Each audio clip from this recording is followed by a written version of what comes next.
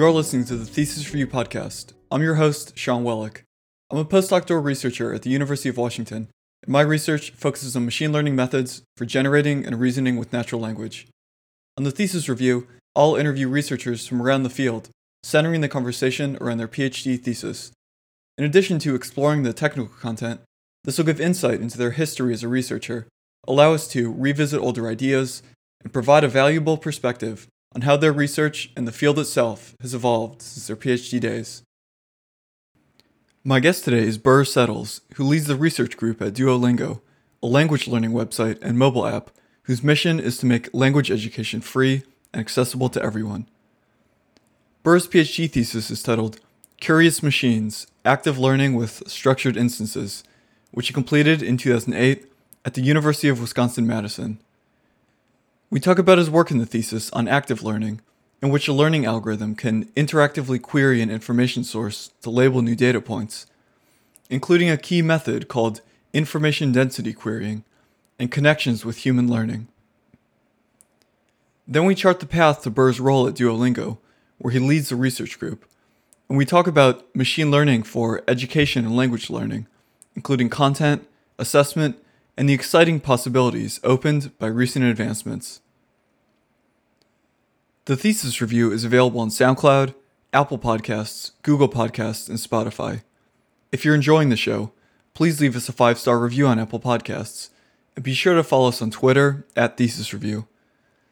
To support the podcast, go to patreon.com/Thesis Review, or make a one-time donation at buymeacoffee.com/Thesis Review. There are links to the thesis and the papers that we mentioned in the show notes. Here's Burr Settles with Curious Machines, Active Learning with Structured Instances on the Thesis Review.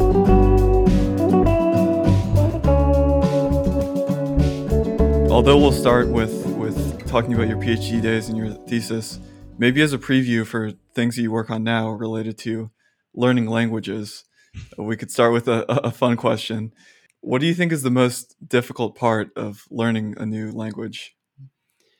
I think the most difficult part of learning a language is probably also, it's similar to the most difficult part of getting in shape, or the most difficult part of, developing any sort of habit is just staying motivated.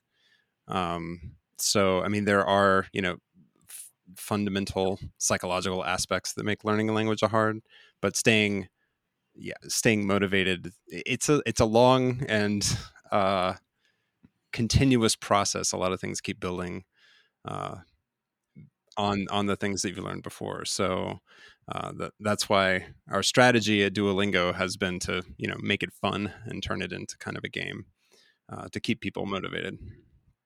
Yeah, I've tried to learn a couple languages, and I find like with whatever resource I pick up, there's always like an initial surge, and it feels like I'm just going to keep doing this forever, and it's always going to be fun. And then like 1 month or 2 months later, you realize like how long-term of a thing it has to be.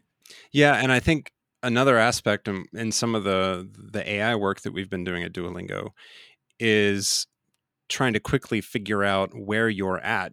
Are you totally new to learning this language? Is it related to your mother tongue? Are you a heritage speaker? Or did you take 4 years of high school French before starting the French course on Duolingo? And all of those things will have different implications for where you're at. So if we can pick up on that and then fine tune and tailor the learning experience just for you, you'll also stay more motivated because things won't be too easy or too hard. They'll be kind of just right. Mm-hmm. Yeah, there does seem to be another aspect of it, like balancing the difficulty. It's like sometimes the most difficult things probably lead to the most progress. That's also the hardest to get myself motivated for after like a full day of work or something. So Right. that seems like a trade-off as well. Okay, well, yeah, maybe that's a bit of a preview for some things that we'll talk about later, but let's go all the way back to even before your PhD. So what was your background in, and what were kind of the steps leading up to you deciding to do a PhD? Well, I actually never intended to go to grad school. I went to a small liberal arts school in Indiana called DePauw, with a W, not with an L, DePauw. And originally, I was a math and studio art double major, and then I took my first computer science classes there. This is what would have been the mid '90s, and kind of fell in love with that. Switched to a computer science studio art double major. I kind of found computer science to be like a mathematical art form, uh, Mm.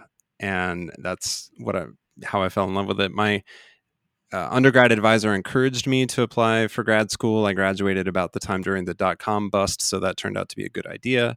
And went to the University of Wisconsin. Uh, Originally wanted to study, more hardware systems, distributed computing, and stuff. And then took a machine learning class, fell in love with that, and started doing research with a uh, Mark Craven, who was a faculty member. He was a computer scientist, but he was actually in the biostatistics department, and did a lot of work on information extraction in biomedical literature. So that's how I first kind of got started into natural language processing and machine learning. Hmm. I see. Did the interest in the studio art kind of stay with you at all, or? Not really. I'm also a musician, so my artistic bug has veered more in that direction. Mhm. I also married a studio artist in grad school, so I kind of live my uh, my visual art life vicariously through her. Mhm. I see. Yeah. So then, yeah. So then, biomedical text maybe you were looking through, and then how did that day to day? Were you working on more like machine learning type things initially, or was it actually like understanding the biomedical side of things? Well, the ultimate goal, so this was the early 2000s, and at that time there were fewer efforts to, like, when you publish a paper with a new finding about like this particular gene regulates this other gene or something. uh, it only appeared in the literature. There weren't these large structured databases with provenance information. So the idea was, can we build information extraction systems to kind of go through the back catalog, so to speak, of all of biochemistry, and sort of build these gene regulatory networks, and then we could do mining on top of that to do drug discovery. Like this drug, um, we know treats this disease, and it has these binding sites. And by the way, these binding sites are also implicated in other diseases. So maybe this drug or variants of it could be useful for those other diseases. So that was the original motivation. Hmm. Um, and it was kind of in the early days of conditional random fields as well. So I was one of the first people to apply CRFs to the biomedical named entity recognition problem. Hmm. And but there wasn't a whole lot of data, or the data, I mean, there were a few benchmark data sets, but maybe the definitions of the classes that you cared about were different than, the medical collaborators that we had, than the ones that they were interested in. So if we wanted to annotate our own data sets, that was a slow and expensive process because you needed humans who had PhD level knowledge of molecular biology and also had enough kind of linguistics, uh, intuitions, and computer familiarity to do this annotation task. Hmm. And that's ultimately what got me interested in active learning, because this was an expensive human resource problem. Hmm. So how can we make best use of human resources to teach machines how to automate this problem? Yeah, I see. So yeah, so then active learning really ended up being the subject of your PhD thesis then. Right. Yeah. I pivoted. Originally, I was doing kind of biomedical text processing as my main thesis topic, and then pivoted more into active learning toward the end. Yeah. So maybe like since we'll probably be discussing it a lot, like could you give just a brief background on what is active learning? Sure. So most machine learning applications that people are familiar with today, I would characterize as passive learning or supervised learning, where you have a data set. There's some universe that generates the data magically for you, or you've done an annotation study or something. And then you create the data, and then you try a bunch of different models to see what works best on that on the data. In active learning, the model itself is an active participant in labeling its own data. So humans in a typical NLP scenario, like I was working in, humans might annotate a small amount of data, but there's a gigantic, database of unlabeled data. So you annotate a small random sample of it, and then train the machine learning model on that and have it quickly evaluate the entire rest of the corpus, the unlabeled corpus. And then it can pick out, oh, well, here are some passages that I'm confused about. Can you label these for me? And then it becomes like this dialogue back and forth. So in formal parlance, we call the human annotator, in this case, the oracle, and the instances or questions that get asked back are queries. So the goal then isn't to just have high performance, but it's also to kind of find the smallest lowest cost set of data to train your model with. Right, exactly. So there's a learning curve. Like normally in an active learning paper, what you would see in the results section is a plot of a set of learning curves, where if you randomly sample the data, performance improves at a certain rate. But if you're actively querying data, then you should improve much faster. That's the basic idea. Turns out it's not always the case in practice. And so at the time, so your PhD thesis was in 2008. So going back to then, everyone was using, billion parameter transformers back then, right? Yeah, that's what I remember. Yeah. No, but I mean, yeah, I guess the reason I'm the reason I'm asking is, so in this active learning setup, for the models that you were using at the time, um, were they able to be trained on like a small enough amount of data that this really made a difference? Like if you got an active learning algorithm, for instance, where you only had to label like 100 instances, would that then kind of let you train your model, or what was the kind of scale that things were operating at? Well, I think it's even more nuanced than that. So the typical scale of machine learning in the literature anyway at that time was on the order of thousands or tens of thousands, and if you're lucky, maybe hundreds of thousands of training examples. Of course, in active learning, in a real active learning scenario, you're starting with like maybe 50 to 100 annotated instances and kind of bootstrapping from there. And although you might have unlabeled, like you might have hundreds or millions of unlabeled examples available. But one of the things at the time I started doing active learning research, most of the published papers ran simulation studies. So you had a corpus of maybe 50,000 annotated instances, and you just pretended that they were not annotated. And you also pretended that the cost of annotating this particular instance was the same as annotating this other particular instance. And when in practice, this other one might be more nuanced or confusing or something for a human annotator. And so I started doing some of the first user studies. There were a few other people, Kevin Small, Robbie Hartel, Alexis Palmer, and Katrin Tomanek are a few names that come to mind of people about the same time who were also doing user studies of active learning.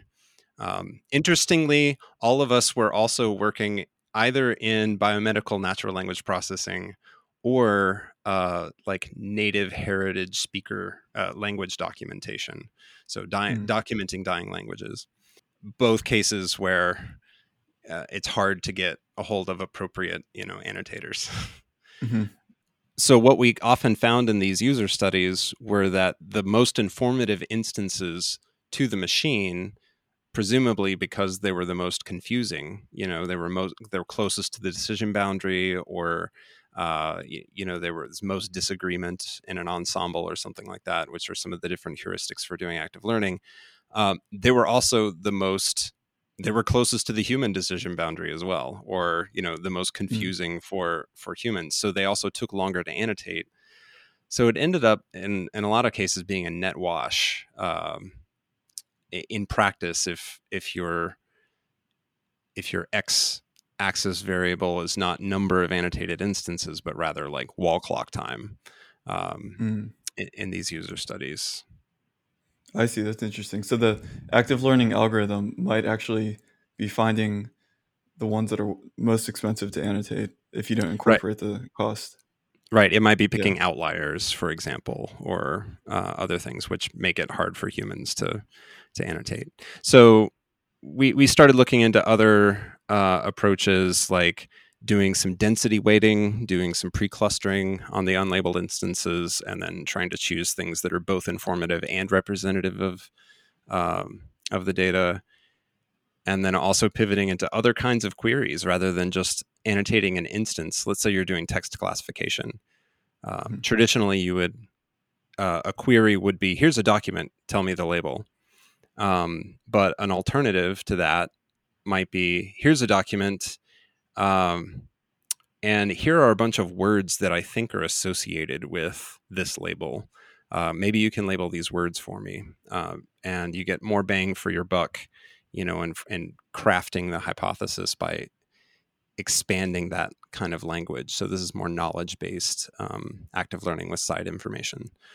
So I did some work in that, both by myself and in collaboration with Greg Druck from UMass Amherst. And then there's also some other work in multi-instance active learning, which is a whole other rabbit trail. I don't know if you want to go down, but it was another way of expanding the language, the types of things that can be queried. Mm-hmm. I see.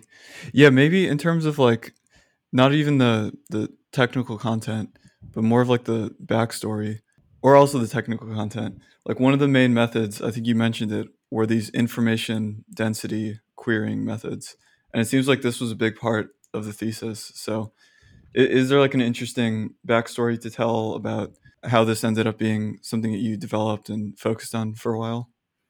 Yeah, it's kind of exactly what I just alluded to a minute ago. The basic idea of information density um, is places where there's high information content, so high entropy. One of the heuristics for active learning is uncertainty sampling. So you pick something that's closest to the decision boundary, or if there are three or more classes, something with the highest output entropy in the model's kind of prediction distribution of labels. So that's high information. But again, the highest information might be some outlier because it's nowhere near anything you've seen before. So, you're just like predicting, 25%, 25%, 25%, 25% for like a 4-class problem. So the idea was then to weight the information by how representative it is, either of the entire distribution or of like clusters of the unlabeled distribution. And so you could quickly you could do some clustering and pre-compute, the density parameter for all of the unlabeled instances, and then very quickly just multiply that by the updated information term as you do.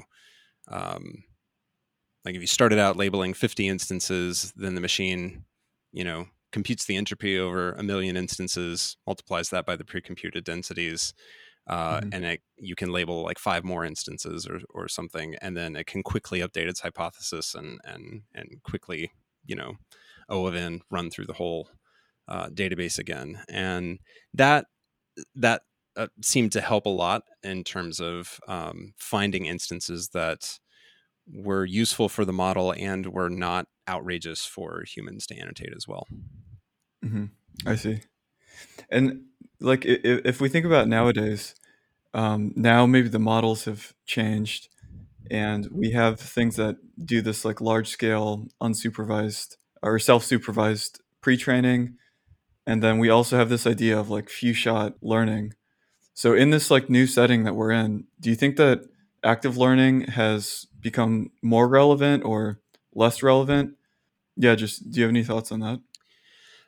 Well, I'm not as active and in the middle of the active learning uh, world as I was a decade ago, but I mean, the fact that honestly, citations to my papers, there was an inflection point, and they're still going up.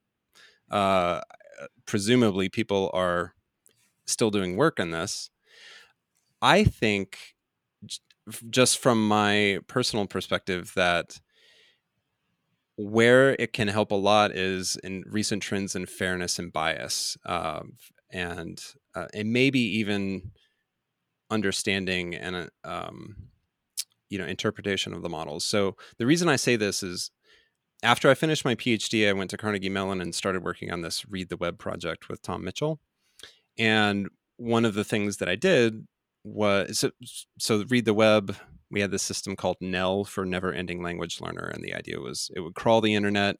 It was a large scale information extraction system. It would crawl the internet and sort of learn how to read in a self supervised way.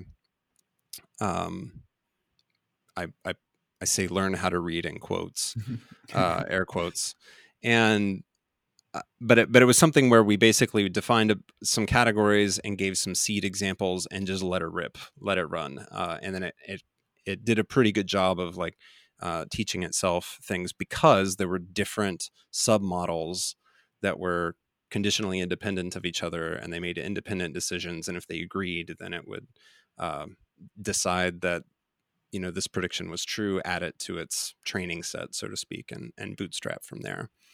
Well, one of the things I did early on was create an active learning loop in it. So where if it had if it found some conflicting evidence, here's a thing I think belongs to this category, but one of the other submodules disagrees, it would bubble that up and then ask a human. Mhm. It wouldn't ask a human about every piece of evidence that it found, but if there was enough like strength or internal turmoil, conflict, then it would bubble up and ask. One of the first questions it asked was whether or not Sarah Palin was female. And when you dig under the hood, it's because the orthography classifier was like, yep, this is Sarah is definitely a female name. But the context classifier was saying, oh, but Sarah Palin's only mentioned in masculine contexts, because this would have been 2009, right after the 2008 election, and there had never been a serious contender up to that point, a female vice president candidate. So obviously we labeled that as female, and then decided to start looking for other female politicians, and add those to the seed examples. So that's one example, I think, of where active learning methods can be useful for correcting model biases, even in today's large scale billion parameter large language models. When we're fine tuning those, for example, I think active Mhm. learning can be part of the loop in that fine tuning. Yeah. Yeah, that makes sense. And then another thing I want to ask about is, um, it seems like in some of the experiments, you kind of have a fixed data set, but there seems to be something natural about active learning in a kind of streaming setup where you're getting some streaming data and you're deciding on the fly, okay, am I going to annotate this one, or am I just going to keep it and do some self-supervised learning on it, or even discard it? Um, just yeah, what are your thoughts on like this streaming setup versus, say, like choosing something out of a fixed data set? Are they actually the same thing, or? They're actually not the same thing, and in fact, most of the theoretical work, like pack bounds and stuff on active learning, have been in that streaming scenario because it's been easier to analyze. Mm, There's actually three different scenarios for active learning. So far, I've mostly talked about what's called pool-based active learning. Uh, because that's what I did most of my work in, and it's the most natural in a lot of NLP settings. There's also synthesis querying, where the entire instance space, is fair game, and the model can actually synthesize an arbitrary point in the input space. That's pretty rare, because if we care about real world problems, there's a real world input data distribution, and there's even some early work using neural networks where they tried this synthesis approach for like handwritten character classification, and it failed miserably because it would just generate characters that were like runes. They didn't resemble real Arabic digits.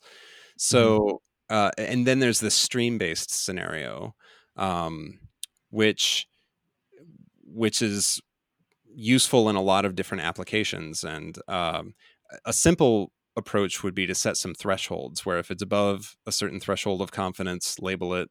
If it's below a certain threshold, discard it. And if it's in between, query it. I haven't done too much work in that area, but it's certainly something. It's kind of what we did with Nell. If all the subsystems agreed, label it. If there was disagreement within a certain range, then query it. And if it was below, if nothing thought it belonged to this category or class, then just throw it away. And then before, you had mentioned this connection or like the similarity with potentially what humans were doing. Did you actually look into this like scientifically, whether there's the insights you get from machine learning based active learning could line up with what humans are possibly doing? Yeah, it's funny, as I did more and more active learning research, and did more and more of these user studies, which not too many people were doing at the time, building user interfaces, I kind of just got more and more interested in the human side of that equation, like the human computer interaction issues. And then I happened to meet some cognitive psychologists at NYU, Doug Marquant and Todd Garekis, who were interested in studying active learning in humans, how information seeking behavior in humans. So we decided to do a collaboration, where we applied some common active learning in machine learning heuristics to try to predict human behavior in a made up sort of laboratory information seeking task. And it's been a while since I've looked at the paper. I mean, we did this work 8 years ago now. So I forget a lot of the details, but yeah. So what we looked at, in this case was, if there are 3 classes, well, let me back up. If there's only 2 classes, if there's positive and negative, then the optimal active learning algorithm is essentially a binary search. You pick something if there are 2 classes and there is one dimension, right, then a binary search is the optimal active learning algorithm. Uncertainty sampling is one way you can think of as generalizing that to 2 or more input dimensions, but still only 2 classes. So you train, let's say, a logistic regression, and you want to query the instance that's closest to the decision boundary. And however, if there are 3 or more classes, things become a little more nuanced. Right? So you could do the output entropy over those 3 classes, or you could take the 2 most probable classes and look at the margin between them. The difference between their posteriors. Those are 2 different heuristics that you could choose. And so what we were interested in was, okay, when humans are confronted with a simple input space and 3 possible classes, which machine learning heuristic best characterizes their behavior? And alternatively, humans might actually go the other extreme too, of picking the class that they're most certain in, and keep querying like what they're already confident in rather than trying to push the boundaries. So what we found was there are different humans kind of fit different profiles. Some of them preferred an entropy-based approach. Some of them preferred a most certain approach. But the majority of them favored this label margin approach. So they kind of ruled out their least confident class and were trying to choose the most information providing example on the boundary between their two strongest hypotheses. And then we also found that the people who chose that strategy generally performed best at the task that they were trying to learn in the laboratory setting. And this kind of makes sense. If you go more than 3 classes, let's say there's 100 possible classes, you're not mentally going to scan through your posterior for all 100 classes. You're probably just going to pick, the top 2 or 3 things that you hypothesize and then try to test those hypotheses. Yeah, that makes sense. Yeah, it starts to feel like there's some correspondence between this and education. Like when you said the human would pick what they're most familiar with, that starts to sound like if you're trying to learn a language or trying to learn math or something, you kind of drift towards something that's maybe more familiar because it's less challenging, and you have to have someone else like intervene and say, no, this is what you really should be looking at. I do think it's related. And in fact, around the time that I started that collaboration with NYU was about the time my postdoc at CMU was ending, and I decided to kind of jump out of academia and join Duolingo kind of in the early days. Because like, as I said, I had been doing a lot of research on how to best use human resources to teach machines things. And then I just got more and more interested in flipping that around and how do we best use machine resources to teach people things. And since I love learning languages and I've been doing natural language processing, jumping to Duolingo was just a real natural move. And I was already in Pittsburgh, which is where we're headquartered. So yeah, that's what I've been doing ever since. So like in terms of methodology, maybe did you kind of move on from just active learning and it became more about like, okay, we have these like concrete problems we need to solve, and then whatever methodology I end up using or researching is more related to that? Or Yes and no. And I've kind of always been I'm interested in this problem. And so what are the best tools for solving that problem? I haven't been a very method focused person. For most of my career, I've been more focused on the problem or the application than the method. But my background in active learning equipped us really well for a lot of the problems that we've been working on at Duolingo. So, for example, when I first joined back in 2013, at the beginning of the podcast, we talked about, what's your level when you start Duolingo? Like, are you a heritage speaker? Did you take 4 years of high school French or whatever? Or are you just totally a beginner? None of that mattered. You still had to start with lesson 1 of basics 1 of the course at the time that I joined Duolingo. And so we hypothesized that we were losing a lot of users who already had a background in the language and just got frustrated and bored because they had to start at the basics. So I created a computer adaptive placement test. The goal was to have something that takes less than 5 minutes, and it adaptively sort of zeroes in on, for any of the listeners who haven't used Duolingo, the lessons are organized into skills that are kind of in a linear sequence almost. And so you have to finish certain skills to unlock the next set of skills. So there's a progression through it.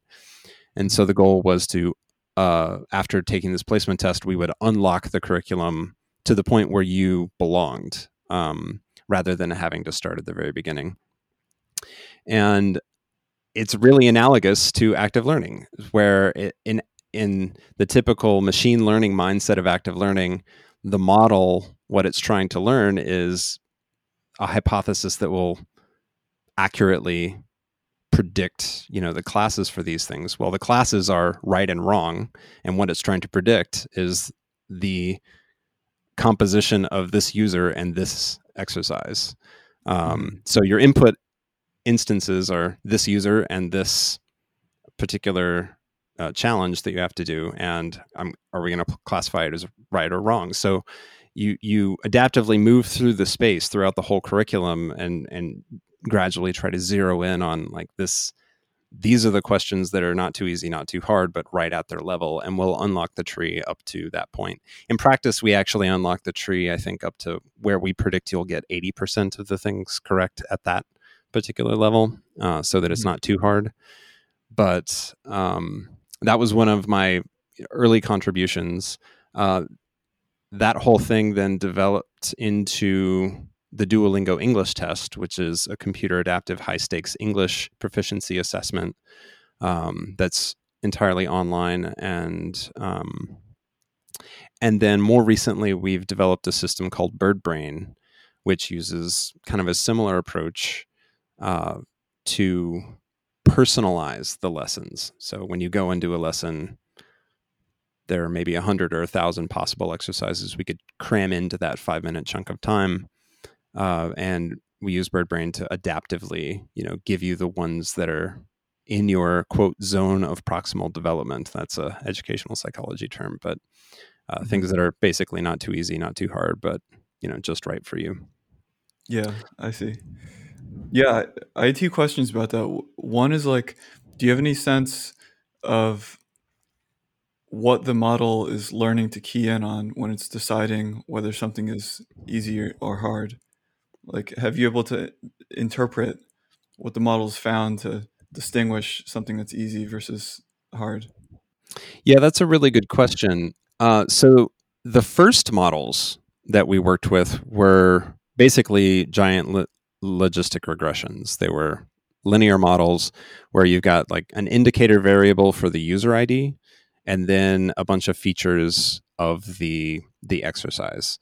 And in the simplest case, it's like just an exercise ID.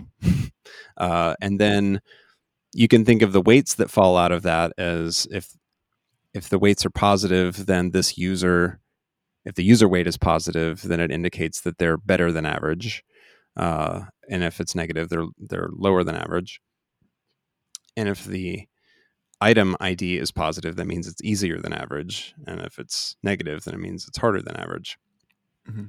Well, you can then kind of factorize the item out by various features of it, like the number of words or the number of nouns or the number of prepositions, or these particular dependency arcs that belong to it, and so on and so forth. And there are some interesting insights there in terms of like certain parts of speech might be easier or harder for different people to learn based on their L1 language background. So determiners are harder for Russian speakers to learn. English determiners are harder for Russian speakers to learn than Spanish speakers because determiners exist in Spanish and they don't really exist in Russian. So things like that can be useful. But for the most part, most of what we've operationalized have been these, simpler linear models that you can't make inferences much stronger than that. Recently, we have productionized an LSTM because we actually found that to work better than transformers. At least it was easier to tune it to something that worked well, where we've got multiple dimensions now rather than just this one dimension. Mm-hmm. And we have some evidence that some of the dimensions start to capture things like plurality or the past tense or subject noun agreement or things like that. And so this is really exciting for us because now we can not only turn a dial of, for this particular user, we want to give you things that are easier or harder. On the one hand, it's great because the model is more accurate, but it also helps us build a more nuanced profile of this learner. This learner actually knows past tense pretty well, but they're struggling with gender agreements between nouns and adjectives, for example. And so we can give them more exercises to train them up on those distinctions, whereas this other learner has the opposite problem. So we can focus their exercises more on past tense or something like that. And that we can also use that to help drive the content that we create, the new lessons that we add to the curriculum and so on and so forth. Yeah, that makes sense. And then the other thing was like in terms of evaluation, like what the goal of the machine learning system is it hard to capture kind of like what is the true objective that you should be optimizing for? It seems like this might be a difference between like, here's a fixed benchmark, here's the data set, and here's how you evaluate it. And the difference between that and we have a real system and we want to optimize, something fuzzy related to users, and then we have to translate that into a machine learning problem. Does this kind of become an issue? Yeah, absolutely. But I argue this is an issue for any real world applied machine learning. Like you have your real objective, or any. People throw the term human-centered AI around a lot, and it means different things to different people. But at least in a Duolingo context, what we care about is that people stay engaged and learn better. All right. Measuring learning is like very different than measuring how much money you're making or how many daily active users you have. Like those are very concrete, objective metrics that is super cheap to get, automatically. And interestingly, at Duolingo, we've put a little bit, but not a whole lot of our AI muscle behind, optimizing those things, mostly because there's still so much low-hanging fruit using traditional product development and software engineering techniques. So most of our AI muscle has been focused on this improving learning, but that's also the hardest and fuzziest thing to like measure. Like, sure, you can give people standardized tests, but those are slow and expensive and unreliable and blah, blah, blah. So we use a variety of different metrics. We have evaluation metrics for the ML systems that we build, and then we have what I call success metrics for the things that we then A/B test in production. And you hope they're related, but they don't necessarily need to be, because you might not actually be able to empirically measure your success metrics in an R&D environment where you're trying out different models or different feature engineering approaches. Mm-hmm. So we look, for example, BirdBrain is the name for this personalization system that I mentioned.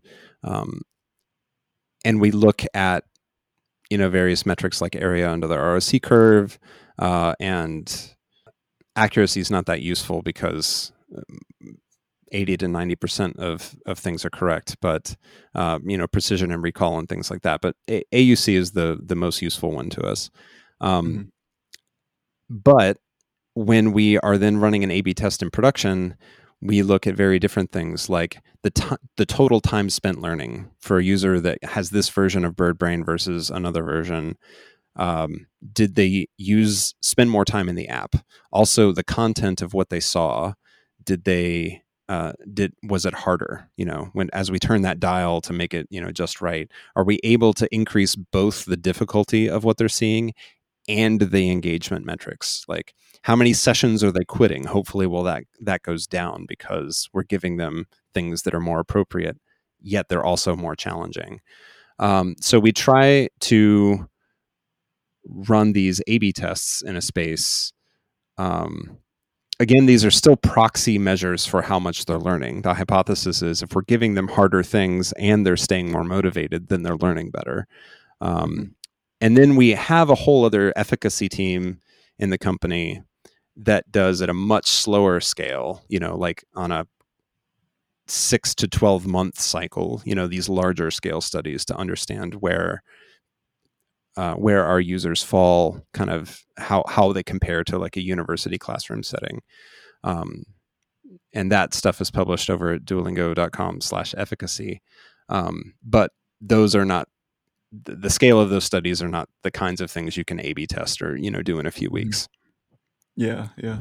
Yeah, that's really fascinating, thinking about the kind of like different levels of metrics, like automatic or quick to evaluate ones so that you could iterate your model with, then like the user-facing A/B tests, and then these like longer term ones. Yeah. Yeah. So that certainly, at least from um, the cartoon picture of like, here's the benchmark, this is what I'm going to work on. That certainly seems to be a difference in this kind of real world setting.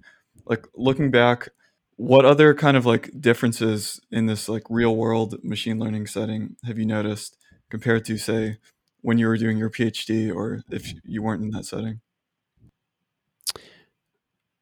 Well, when I was doing my PhD, uh, I was still very interested in these human factors. Mm. So that's what attracted me to active learning and kind of doing user studies with active learning to begin with. So in that sense, it's not too different. I think some of it is scale, and some of it is the amount of control you have over the environment. Um, there are certain kinds of studies you can do in a laboratory setting that you can control better and ask more precise questions, but you sacrifice scale and volume. And then with something like Duolingo, we've got sure 500 million users, but the signal we can get from them is is pretty noisy, and it's pretty specific. Hmm. So that's one of the interesting sort of trade-offs. Yeah, another thing that I noticed, I was watching one of your talks and I saw that you developed this shared task, and it was kind of a different variation on translation, where Mm. instead of just translating one thing, you actually want to translate the kind of like largest possible set of good translations. And that was like an example of like, you might not come across that problem unless you're like faced with something concrete in the real world. But then, like, once you identify that problem, that actually seems like an interesting thing to study just from a research perspective. Like, how do we generate a lot of good translations instead of just one good translation? Yeah, exactly. It's been one of my goals at Duolingo because we have such rich data and such interesting problems, I think, Mhm. but they're not benchmark problems. They're not things that anybody else they're not things that are even really on anybody's radar. And we're still a startup, and the AI group is relatively small compared to other big tech companies. So we don't have the resources to really dig into some of these problems that could be transformational to our business. So the strategy we've taken is, yeah, every 2 to 3 years we want to do one of these shared tasks where we identify something that we think is cool, we think is new and would make a contribution to the broader research community, and then we can throw it out there, and then also kind of outsource or crowdsource some initial approaches to solving those problems. And then by the time we do get around to trying to build an internal system, so the what we call staple, simultaneous translation and paraphrase for education, I think was the acronym that you just mentioned, was born out of a real problem where a lot of the exercises in Duolingo are translation based. So let's say I'm an English speaker learning French. I'll get a prompt in English, and then I have to translate that into French. But there might be 1,000 different correct translations for this particular prompt. And a typical machine learning benchmark data set, machine translation benchmark data set will be input prompt, output prompt. That is the best translation. Mhm. Um, but in our case, we want to accept anything that's arguably correct or viable. So maybe there's a synonym substitution, maybe there's a active passive voice switch that might be deemed correct, or there's some ambiguity in the gender of the thing. Um, so we wanted to build some internal tooling to speed up the generation of these sets of accepted translations. Mhm. Um, but it was also a novel problem that nobody was really working on, to our knowledge. I was at I was giving a talk at a conference where Colin Cherry from Google was also speaking, and we got to talking about this, and he was the one who actually encouraged us to do a shared task on this, because it's something we'd been kicking around. So yeah, we did it. And a few years before that, we did one on kind of second language acquisition modeling, cognitive modeling, which is very similar to what we ultimately built into BirdBrain. And who knows, in another year or two, what we'll do next. Yeah, cool. And then in terms of generative models, this is like something I think a lot about is the text generation models. But we also have now like, text to speech. And especially on the text generation side, there's been rapid progress. Now we have things like GPT-3. Have these kind of recent advances changed the way, like, opened up new possibilities or for the way that you think about integrating machine learning? I could imagine, like, for instance, maybe with a powerful generative model, you could start having a lot more example phrases or something, or maybe you could use this for grading somehow. Yeah, absolutely. We have been experimenting with using these, large pre-trained language models for generation. For example, in the Duolingo English test, I mentioned before, it's a computer adaptive test that uses AI and NLP end to end, really, to semi-automatically generate test items, to automatically grade those test items, to adaptively administer those items, synthesize all those results into an overall score, and then also using some biometrics and things to ensure the integrity and the security of the test.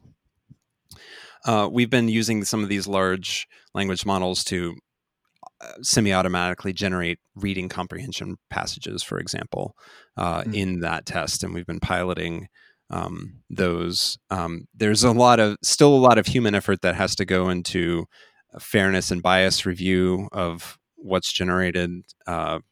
GPT-3, yeah, it can generate some really off the wall things, ranging from characters with anger issues that we have to manually filter out, and also there's lots of grammatical mistakes, so we have to copy edit everything. So it's still unclear, like, whether that is a more efficient process than hiring an army of contractors or internal experts to generate the items, but it is something that we're looking into.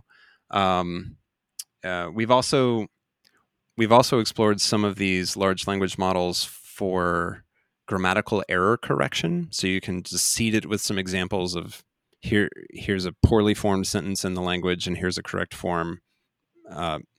Here's a well-formed sentence in the language, and give 3 or 4 examples of that, and then give them something that a real learner of Duolingo has typed in, and then automatically create it. And it worked surprisingly well. In practice, we ended up using that to build an MVP for user studies, and then we ended up building our own grammatical error correction systems to ultimately replace it, because the off-the-shelf solutions weren't quite good enough, but they were good enough to get things started and do a proof of concept and do user studies.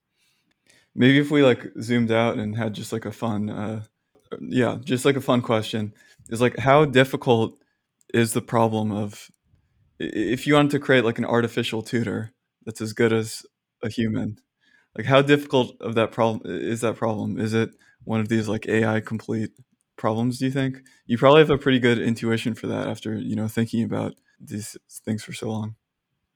Yeah, that's a pretty hard problem. But what I will say is the approach that we've taken at Duolingo so far is actually trying to take inspiration from good teachers.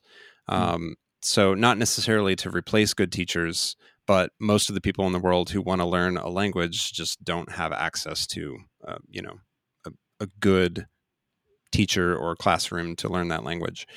So I claim a good teacher has 3 properties. One is that they know the content really well. 2 is that they know how to make that content exciting and engaging. And 3 is that they know how to get inside your head. So based on their interactions with you, they have a mental model of where you're at, and so they can engage you with the right material at the right time. So we've kind of patterned our AI research programs at Duolingo around those 3 things. So trying to automatically generate content or quality control of the content, tools for understanding the languages that we're trying to teach, so we can teach it better. Machine learning applications to make them more fun and engaging and exciting. A good example of this is you just mentioned text to speech a few minutes ago. We've got this cast of characters. Duolingo wants to be the Sesame Street of language learning. And so we've got all these different characters, and we're giving them, after we gave them a look and a personality, now they each have a voice, so we're using text to speech to give, custom voices to each of them. And we're starting with the most popular languages that people learn, such as English, French, Spanish, Italian, German, Portuguese, Japanese. But as we're collecting voice actor data for all these different languages, we can also then try to build language agnostic acoustic models to bootstrap text to speech for, Farsi and Swahili and Dutch and High Valyrian and Esperanto, and then finally the personalization sorts of things that we've been talking about. So using machine learning to fine tune and tailor the exercises directly to you. I think advances in all 3 of those fronts will get us closer and closer to a human-like tutor experience. But I have zero faith that there's this one end-to-end system to rule them all that can do all of those things. So our approach has been to sort of decompose, take inspiration from really good teachers, and then decompose the problem into what they do well, and then focus on technologies that can do each of those things well. Right, yeah. Yeah, it seems like in addition to the text-to-speech, in the opposite direction, the speech recognition could be useful too. Because like one thing, it's really useful to have a native speaker around to actually like try out speaking some text, and they tell you whether it's wrong or right. So it seems like machine learning could help with that potentially as well. Yeah, absolutely. Yes, like on this podcast, some people, we were talking before about how like, some people work on kind of like very similar things to their PhD. Some people move on to other areas. And I always like to get a sense of like, if you look back and do some reflection, like what are kind of like the key things that kind of stayed with you from your PhD? Was it about kind of like learning the process of research? Was it kind of like like the technical ideas? Maybe a difficult question, but yeah, do you have any thoughts? Yeah, I don't think that's a very difficult question. I think what I was fascinated with when I first started doing machine learning research was the human side of the equation. The kind of the interaction between a human oracle and a machine learner, and then more recently the opposite. A machine oracle and a human learner, and ways that you can create interfaces and languages for communication in both directions to solve a problem together, sort of like collaborative human hybrid machine learning of a sort. So that was manifested, as active learning while I was doing my PhD, and it's taken other forms since then. But I think that I've always been fundamentally fascinated with research solutions to real problems that involve how humans use machines and interact with them. Just, because of time, we should probably move to the last 2 questions that I always ask on the thesis review. All right. So the first is about objective functions. So if you could think back to your PhD again, what would you say was your objective function that was guiding your research or your kind of just like activities as a PhD student? And do you think that your objective function nowadays is different? So, do you mean my personal objective function? That I was trying to optimize versus the models I was building. Your personal objective function, yeah. Right. Yeah, I thought that's what you meant. Well, I mean, academia trains us to be, the objective function is publishing, right? So, papers and citations and stuff.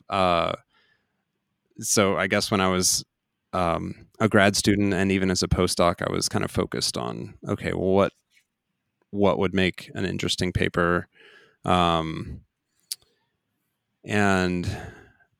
I think I was always still interested in the intersection between that and what I think is just an interesting problem or something that nobody has been looking into that much.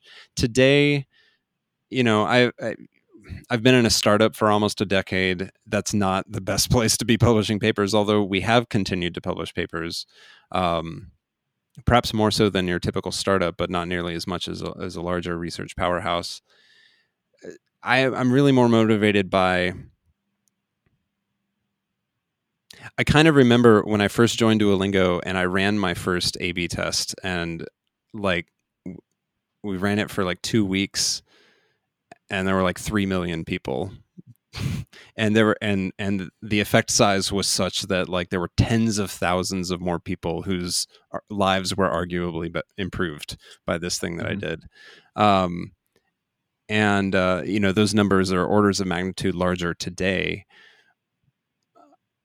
but I think I kind of got the bug, and I was okay letting go of numbers of publications and citations after that. Yeah. It's actually funny that you asked for the distinction between the objective function of the models and your own objective function, because going back to what you said earlier in the conversation, it's like actually with these machine learning models currently, the true objective function you're trying to optimize with those is learning. And right, maybe like from a personal perspective, that's also what you want to do, is like help people out in their learning journey. Yeah, and also learn myself like that. I actually, maybe if I had to go back and re-answer your question, yeah, my objective function was to learn myself and to have that learning make an impact. And in that sense, I don't think it's changed. As a byproduct of learning stuff in grad school and as a postdoc, the output of that were papers and ultimately citations. And today, the output of that are software systems that are used by lots and lots of people. But at the core of it, it's still just learning. And then the last question is about advice. So if you could think back and come up with one piece of advice for a new researcher that's just getting started, and to make it easier, it could just be a useful heuristic, like, I don't know, go to sleep at a consistent time or something. Or it could be a grand piece of philosophical advice. Your choice. So just one piece of advice for a new researcher. Well, I'll say two. Mm-hmm. One of them I got from my PhD advisor after I don't know if it was my first failed experiment, but it was like pretty early in my career. And I was writing it up. I think it was for a workshop paper. And I said, unfortunately, blah, blah, blah. Like the way I phrased it in the paper was something about like this result was a disappointment. And then he looked at me and he was like, it's rather unscientific to say we're disappointed with reality. So that's one piece of advice. Like out of all the things that he said to me while I was under his charge, that's the thing that sticks with me the most. So I would encourage everybody to like reflect on that. And then the other thing is, particularly with machine learning, I think it's more important to be focused on problems and applications than it is methods, because methods are, problems and applications have fads that come and go too in the literature, but But methods in particular come and go. But if you stay focused on like real problems and what those outcomes and objectives are, I think that's a better North Star. Mm-hmm. Yeah, definitely.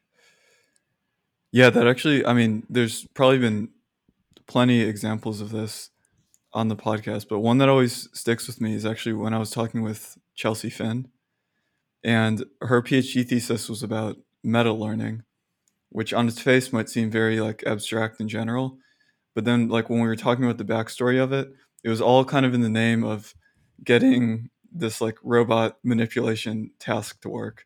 Like through the concrete task, you like end up inventing the things that are necessary for it, and then those might actually generalize to other settings. But it's like always like grounded in something concrete. So Yep, very cool. yeah. Okay, well, yeah, thanks. This has been really fun, and I think this, like the general area of machine learning for education, is really exciting. So it was fun talking about how you got started, your work in active learning, and now your work helping humans learn better. So thanks for coming on the thesis review. Yeah, thanks for having me, Sean. It's been a pleasure.